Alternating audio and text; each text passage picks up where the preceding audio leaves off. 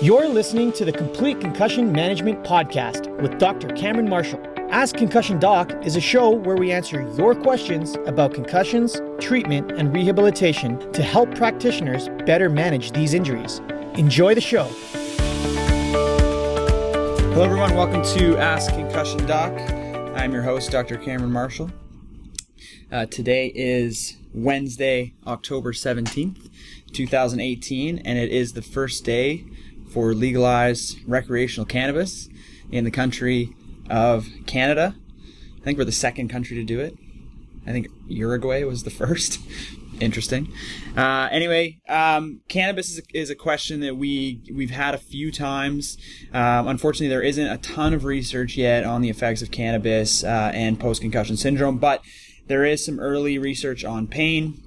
There's also some indication that it may reduce inflammatory markers within the brain. So our kind of stance on cannabis right now, is our stance on anything, is that we're paying attention to the scientific literature on this topic, and we will update you as new evidence becomes available. Second order of business is the Brain Injury Canada Conference is happening this Thursday and Friday in Ottawa. So for those of you in the Ottawa area, unfortunately day one is already sold out, and that is navigating the trends of brain injury. It's going to be a jam-packed day full of some really excellent talks. So for those of you that did get tickets, awesome, you're going to have a great time. The Friday is evidence-based treatment for persistent concussion symptoms.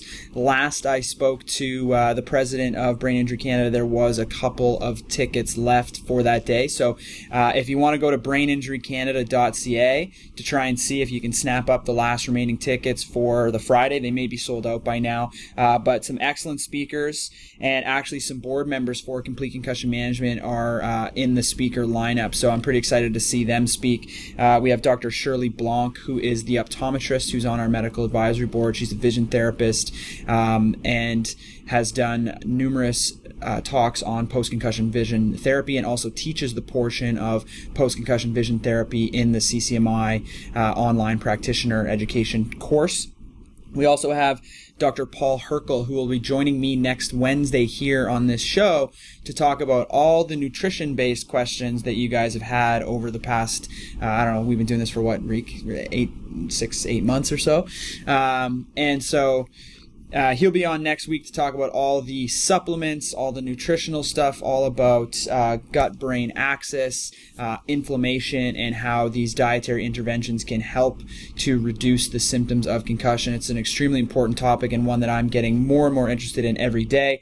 He will be speaking tomorrow, and his topic is evidence-based nutritional and functional medicine strategies for TBI and PCS, being post-concussion syndrome. So if you are in the Ottawa area and you're not doing anything on Friday, go to braininjurycanada.ca to try and see if you can snap up some tickets for that event. Cool. Okay, so a few questions today. The first one is more of a correction or an educational piece for the topic that we did. We had a post, it was Trivia Tuesday, I believe, and 2 weeks ago.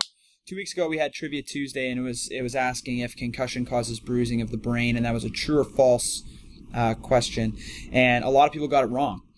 And they put that concussion does cause bruising of the brain. And I just wanted to make the distinction between the two events. So concussion, by definition, is a functional injury with no findings on imaging. So there's no structural damage with a concussion that's visible on any type of imaging. There's no bleeding or hemorrhage in the brain that would be visible on imaging. There's no other, skull fractures or anything like that. So concussion is basically a functional injury. It changes how the brain functions, doesn't change anything with structure, and the findings are not visible on any type of conventional imaging technology like MRI or CT scans. A bruise on the brain is called a cerebral contusion. Now, this is present in more severe forms of brain injury. If you categorize brain injury, concussion is a mild traumatic brain injury.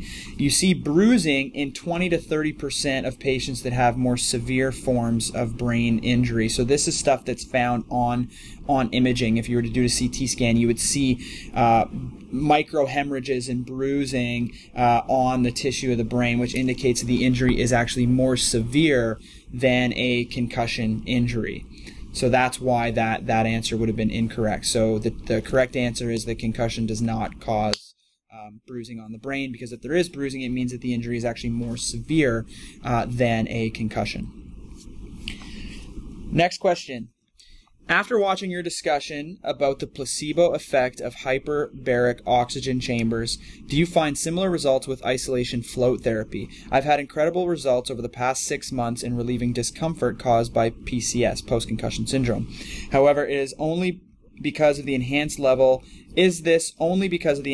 of meditation, or are you able to achieve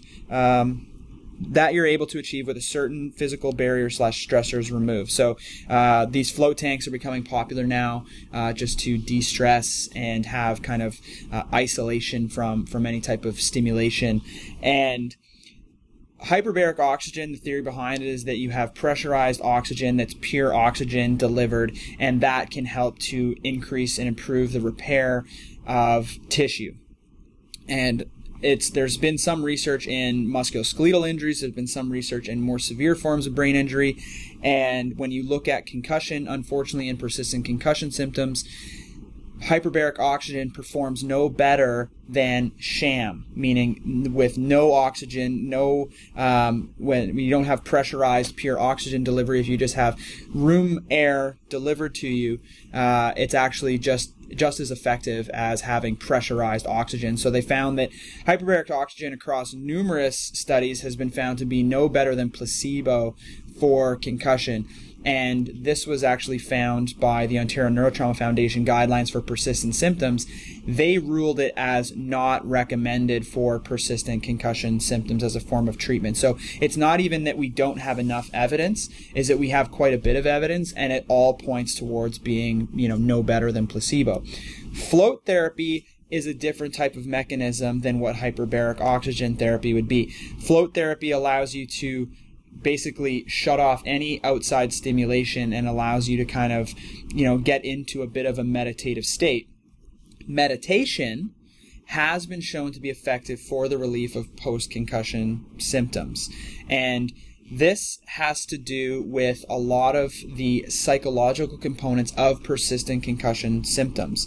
So things like anxiety, increased stimulation, all of this stuff that causes or can increase persistent concussion symptoms could potentially be helped through something like float therapy. Now, again, no research on float therapy in particular, but I have had a number of patients that have told me that after they go to float therapy, they feel so much better for a few days. Now, is this because they've been floating in a hypertonic solution of very high density salt water? Or is it because they had a chance to completely shut their mind off and get into a meditative state, for a good half hour to an hour? And I think it's probably more on the meditation side. So you can do meditation without having the float, and it might be just as effective. There's not any research that I've come across on float therapy specifically. So unfortunately, we don't really know. That's the answer to that question. Here's another question that I got, and actually this came up on Instagram, and it was more of a discussion that I was having with someone, and it was regarding a post that I did, when was this, 6 days ago, and it was talking about how MRI scans and CT scans should not be used for the diagnosis of concussion, and blood tests shouldn't be either. Now, this was a repost from Complete Concussion's Instagram, and the reason why they shouldn't be used as diagnostic tools for concussion is, like I said earlier in the show, they don't detect concussion, because concussion is an injury to how the brain functions. When these modalities look at structural issues in the brain, they don't find anything. And so it's a waste of our time to do this imaging a lot of times, unless we're concerned that there's a more severe injury. For example, if the person is displaying some of the red flag signs and symptoms, then you'd want to get a CT scan to make sure there isn't a bleed, or there isn't a skull fracture, or there isn't increasing pressure within the brain. So that there sparked a conversation that happened, and we kind of went back and forth on it a little bit, and I said I would talk about it on this show, but the idea is this person presented some potential diagnostic tools that they utilize, such as video nystagmography, which looks at the pupils during vestibular testing to look for vestibular problems and things like that. This person suggested that they could be used as diagnostic tools. The problem is that concussion is very nonspecific, and people can have vestibular problems or people can have balance impairments, and it doesn't necessarily confirm that a concussion has taken place. So you can have these findings irrespective of having a concussion, which means that it's still not a good diagnostic tool. There is no diagnostic tool right now that we have that can confirm that a concussion has taken place, unless we know your pre-injury status. So if you were going to do baseline video nystagmography on a bunch of people, VNG testing on a bunch of people, and have that information stored somewhere so that you knew what they looked like before their injury, and then test them after injury, you could compare those results to help you with your diagnostic picture. But we don't know enough yet about normative issues, and we don't know yet enough about individuals to then just take a post-injury test and look at that and say, you've had a concussion, because we don't know where they started from. So then we got into the next question that came out of this particular conversation was, well, how do you know? And I said concussion takes a lot of force to happen. Okay, the question then becomes, how do you know that concussion takes a lot of force to happen if you can never confirm the concussion has actually taken place? And that's a very, very excellent question, and that's what I really wanted to address today, is how do I know that concussion takes a certain amount of G-forces if I can never confirm that the concussion has actually taken place? Excellent question. And the only way that we're able to understand this is by using big data sets. And it all comes from biomechanical research. So there is a technology called HIT, that's Head Impact Telemetry, HIT, HIT technology. And what it is a series of 6 accelerometers that go inside of helmets of athletes. And they put these sensors in place, and they would follow athletes for years and years and years, and they would look at hits, let's say impacts sustained in practice, impacts sustained in games, etc. And over years of multiple teams and following this, they developed a data set that I think had over 1.5 million hits. So, and when I say hits, I mean player contact. And this is any contact which resulted in more than 10 Gs being delivered to the player's helmet, and hypothetically then their head.